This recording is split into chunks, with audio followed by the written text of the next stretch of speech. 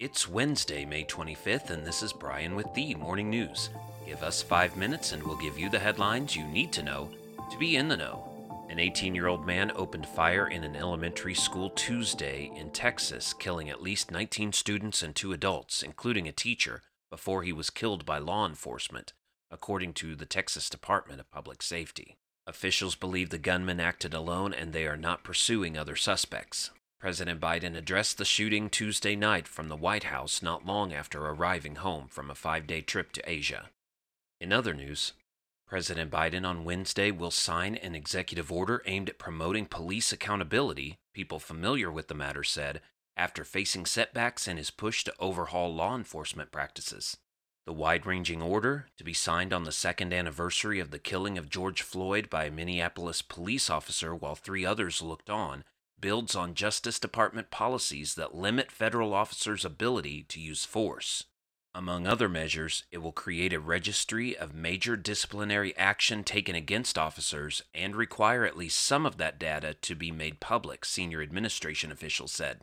The order is binding only on federal agencies, including the FBI, the U.S. Marshals Service, and the Bureau of Alcohol, Tobacco, Firearms, and Explosives, but it encourages state and local police to enter their discipline data into the registry, follow training standards, and tighten restrictions on tactics such as chokeholds and no-knock warrants, the officials said. It also curbs the transfer of military equipment to local departments. Around the world, North Korea test-fired 3 missiles early Wednesday local time, hours after President Biden flew home from Asia following talks with the leaders of Japan and South Korea on bolstering deterrence against Pyongyang's missile and nuclear threat.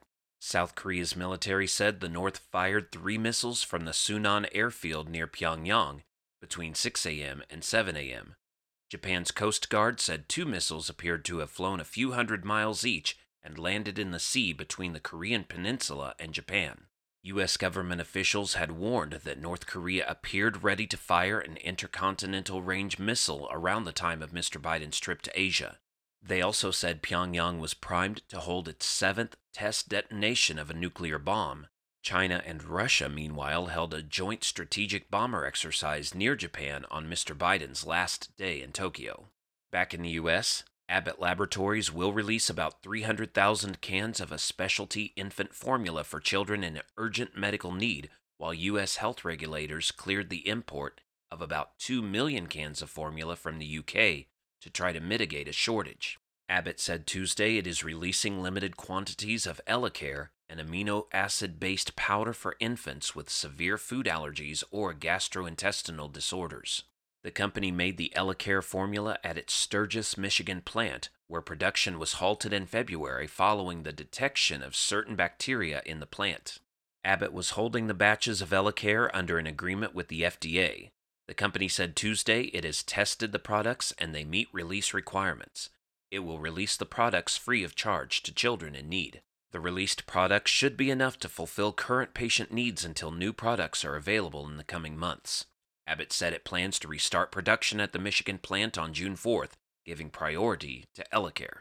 And Iran secured access to secret UN Atomic Agency reports almost 2 decades ago and circulated the documents among top officials who prepared cover stories and falsified a record to conceal suspected past work on nuclear weapons, according to Middle East intelligence officials. The International Atomic Energy Agency documents and accompanying Persian-language Iranian records reveal some of the tactics Tehran used with the agency, which is tasked with monitoring compliance with the Nuclear Non-Proliferation Treaties and the later 2015 nuclear deal. The U.S. and the IAEA have said for years that Iran has failed to answer questions about its past nuclear work in a cat-and-mouse game that continues to this day, and now complicates a revival of the nuclear deal, which lifted most international sanctions on Iran in exchange for limits on Iran's nuclear activities. Now you know, and you're ready to go with the Morning News. These headlines were brought to you today by Podmeo. Start your podcast easily at podmeo.com, the world's #1 podcast hosting. Subscribe to this daily morning brief on Spotify, Apple Podcast, and themorningnews.com. Thank you for listening.